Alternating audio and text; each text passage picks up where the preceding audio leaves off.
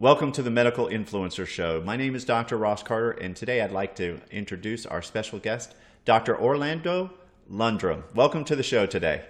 Thank you so much for having me. I appreciate it. So, Dr. Landrum, I understand you are a specialist or an expert at actually using stem cells from bone marrow for spinal problems. Is that correct? Correct. And one area of specialty is people that have problems in the spine. Exactly. So let's start with who are the best kind of candidates that you typically work with when someone has, so let's say I'm having back pain. How do I know that I should have a stem cell procedure or try something else? How do I know that it's to that point to where I need something like that? How would I know? First of all, I think that's a phenomenal question because really that's where people are trying to divine when do you make a decision to say, you know what, how do I kind of turn this key and figure things out? To me, I think patients have pain in a lot of different places, but when you talk about the spine, when you talk about the back, when you talk about the neck, it's so debilitating. If you've even had a muscle spasm that's kind of cramped you up, you're just like, oh my God, I can't move. How can I go to work? How can I play with the kids? How can I do anything, right? And so really trying to be able to gauge that is difficult. First and foremost, what I would say is for patients coming to us and seeing me for regenerative medicine, we're not looking to just bring you in and say you automatically have to have this as a source and this is the only source. Mm-hmm. I think that there needs to be some degree of reasonableness that's in place. So if you initially have the pain as debilitating, is why did you have that pain? What was the resulting nature about it? Have you done any type of activities like exercise or any type of conservative things that have been able to improve it? And then I think that's where things start kind of gleaning towards whether you should consider regenerative medicine. Because many times traditional physicians may not necessarily initially have that on their dashboard or their radar of consideration. And so you'll start thinking about oral steroids or epidural steroids or potentially having some evaluation from surgery. And although I'm not here to kind of denigrate any of those type of things or speak ill of them, I think having a traditional medicine as well as a regenerative medicine balance at the outset, it lets you know all your different options so you can be informed and make good choices. So in your practice, you do other things besides just stem cell injections, is that correct? Correct. So we also have a traditional pain-based practice because really what we wanted to do is be able to provide a scope. I know that there are regenerative medicine docs out there that treat spinal stenosis by using regenerative medicine type techniques. But for me, I've found other techniques that are minimally invasive that treat stenosis and really treat it well without you having to have an open, huge surgery in the right context. Now, there are certain patients, obviously, that have huge listheses or instability that need to be treated in a different way. But to me, I think it made sense to be able to offer a full smorgasbord or kind of complete offering to patients that had a problem, that it wasn't just like, well, we do this only little niche piece and we can't help you with other issues that you might have. And that is the challenge that you have when you go to a provider that only does one thing really, and then and that's all they have. So they're a hammer and everything's a nail, right? You got it, exactly. That axiom really fits. Yeah, and then so basically you can let them know, well, you might want to try these things first, and then we can work our way up to the more advanced, these advanced procedures, correct? Exactly, correct. So let's say someone, so how do you determine when you say, okay, I think this person might really benefit from, say, a stem cell procedure? When does that happen? Yeah, so I would say that is very multivariate depending upon the person, right? Because it's not just one adage or one category that fits per person, right? But when we're talking about the spine in particular, traditionally in my practice, we don't start off with stem cells right off the bat. Normally what we're doing is kind of a graded process of orthobiologics in general to say, how can we be able to improve this? But what we do is some things that I think really resonate with regenerative medicine physicians as a whole, and also integrative medicines as a whole, which is sometimes a little different than traditional. And what I mean by that is the following. Is so when someone comes in and let's say they present with neck pain, with pain that's going down the arm, right? Traditionally, what people have said is, hey, there's a herniated disc and we're going to treat that herniated disc and that's all there is to it. And we're going to maybe do a steroid injection. And if that doesn't work, a few times, then we'll consider surgery. To us, the thing that we really kind of think about is, why'd you have the herniated disc in the first place? And what are some of the other contributing elements of your anatomy that may be able to help prevent it from coming back, right? Mm-hmm. So what we're going to do is not just look at your imaging and your clinical eval as well as your physical examination, but say, okay, not only do you have the disc, but you also have some degree of facet joint pain, and you also have some muscle instability. And how can we use regenerative medicine techniques to be able to augment all that in concert? And sometimes in traditional medicine, for various different reasons, you have to take things piecemeal in order to be able to deal with it and address it. But that's not what we do. We address the whole of the person so you can be able to get, at least in our opinion, a much better result. That sounds like a much better way to go about things. Now, some pain management doctors or orthopedic surgeons that work with surgery primarily may not be a big fan of cellular procedures. Have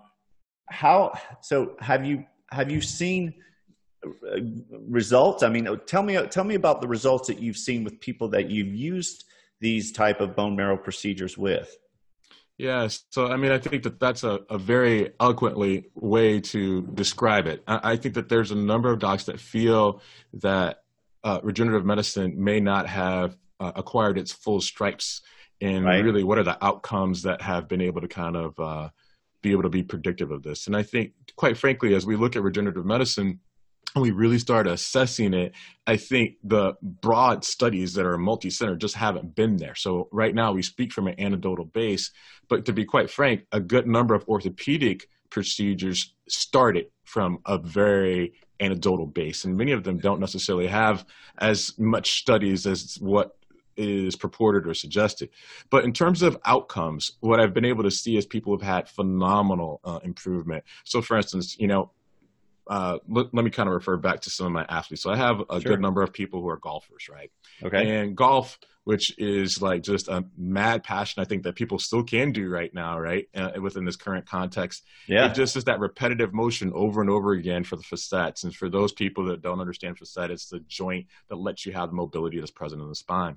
However, over that period of time of just repetitive going for that swing, hitting that backswing and coming in, and coming through and following through on the ball, you have that aching pain that's just nagging. And so then you start thinking to yourself, you know what? Do I want to play a full 18? Maybe I just play 9. Oh, you know what? I used to play 2 rounds, but I'm not going to do that now, man. That's okay. I was going to get some exercise, but I'll just get on the cart, right? And so you start finding these ways to kind of take things away from like where it was and what you could be able to do. And you go to a traditional doc and they say, you know what, we give you a steroid. Let's put you in physical therapy and see if it gets better. And then you're a little bit jaded because you're like, oh, I didn't necessarily get that much better. I just got to kind of tough it up, take some ibuprofen. I'll hang out with the boys and, go forward from there.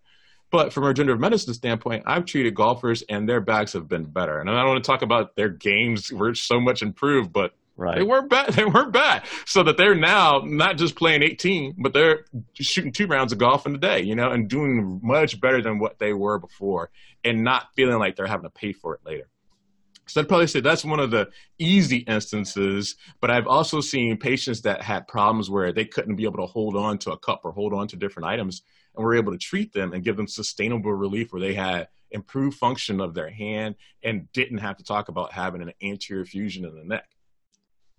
So basically, you're using these procedures, and as opposed to actually going and do a traditional just cut everything and start a surgical procedure, right? Sure. And to be frank and candid, a regenerative medicine technique is not going to be a fix for everyone. Okay. But as we know, not every procedure or every pill is going to be a fix for everyone anyway.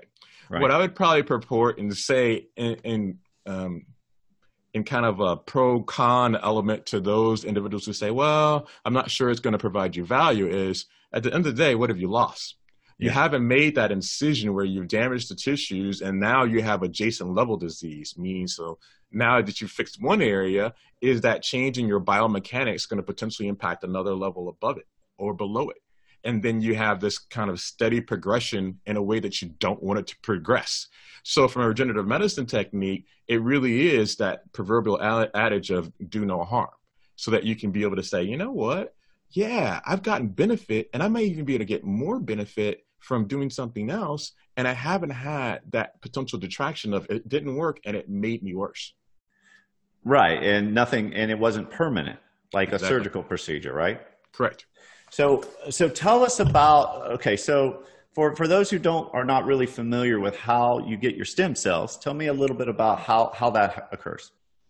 Sure. So I'm an anesthesiologist in my previous training. So one of the things that we do when we do our bone marrow harvest is that we provide sedation for our patients. I know some people do traditional local, but for us, I'm not a huge fan of going to the dentist and getting drilled into. Right. So when I think about getting drilled, for us doing bone marrow, I'm like, let's make you as comfortable as possible. And so that's really what we do for our patients. So for us, the way that we go about this is we have both x-ray as well as ultrasound on board at the same time. We find that element of the iliac crest. We give you some numbing medication in that area. But we also do kind of a blended anesthetic technique where we have some previous oral medication in addition to some IV that are able to kind of keep you calm.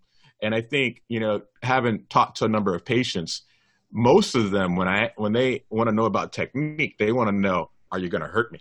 Right. And at the end of the day, exactly. At the end of the day, I can tell you, we've been able to treat patients that were hugely nervous about and anxious about just a regular IV stick.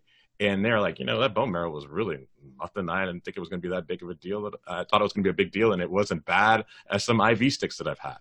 So for us, that's how we go about harvesting, but we use imaging to be able to figure it out, put local there so it's not that bad afterwards, and then we go into multiple different spots in order to be able to get cells that are going to be prudent and appropriate.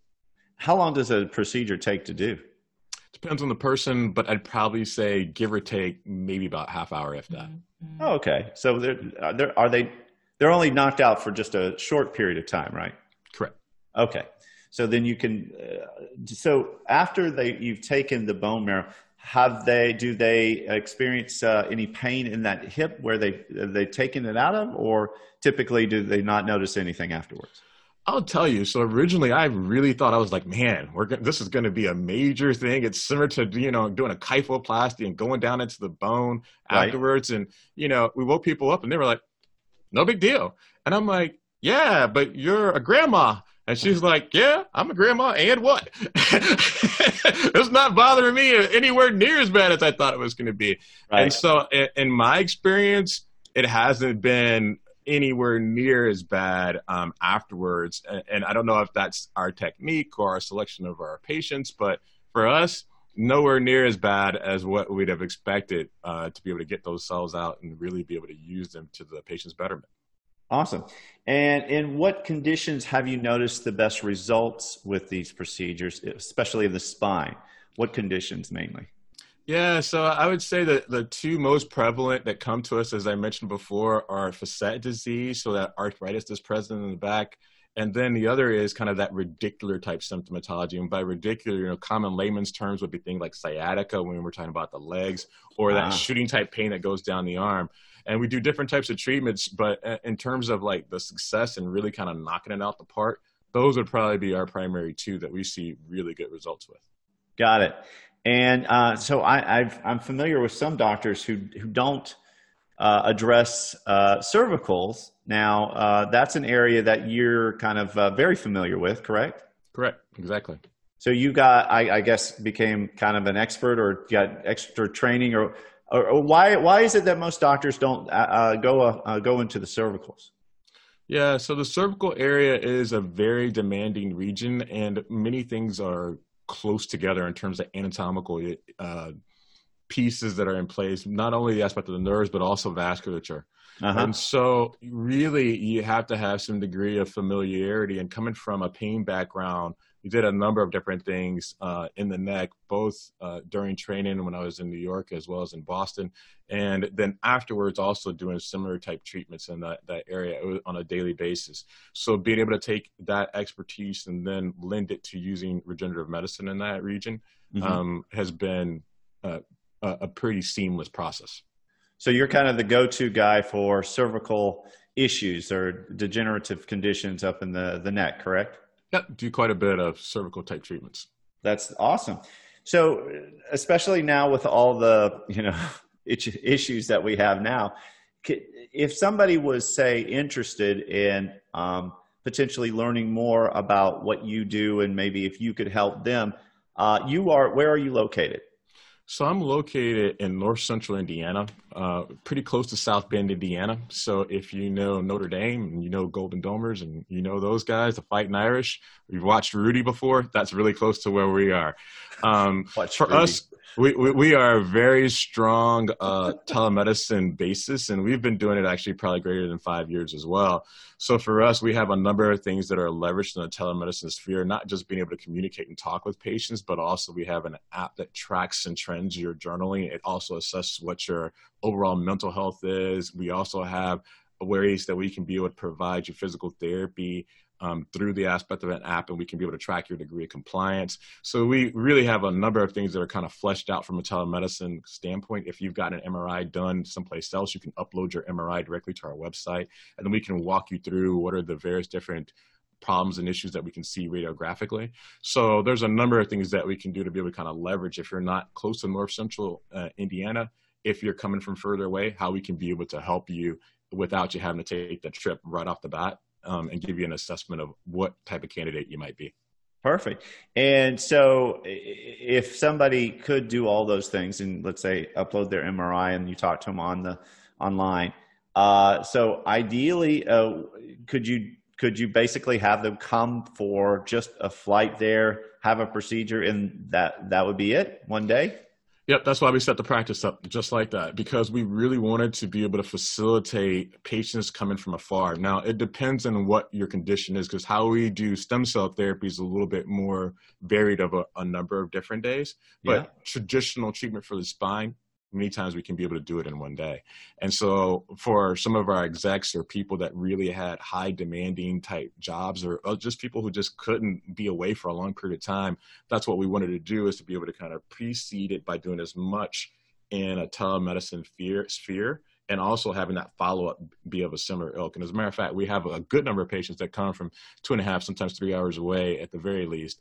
And I'd probably say that's maybe 60% of our patient population right now. Wow. That's amazing. So if somebody is interested in getting in touch with you, what's the best way to do that? How do they find you? Yeah, we got a couple of different ways, but our website is probably the easiest way, and it'll lead you to a whole host of other different avenues. So our website is cuttingedgepain.com. So cuttingedgepain.com. Yeah, exactly. And so if you go to that, you'll find everything that you could be able to kind of dive off into. If you want to go to social media and check out our YouTube, or if you want to join our newsletter so you can get some further information, all those type of things are all connected right there from that site. Beautiful. That's awesome. Well, thank you, Dr. Landrum. Is there anything that I missed? I didn't mention that you would like to? No, I think you've covered it in full extent. Thank you so much for even considering us for your show. Yeah. And hopefully we can be able to help people who are listening. I appreciate that so much. Thank you, Dr. Landrum. Thank you. Thank you for watching the show. If you'd like to be a guest or have questions or like to contact us, please go to drrosscarter.com. That's drrosscarter.com. And please like and share this episode.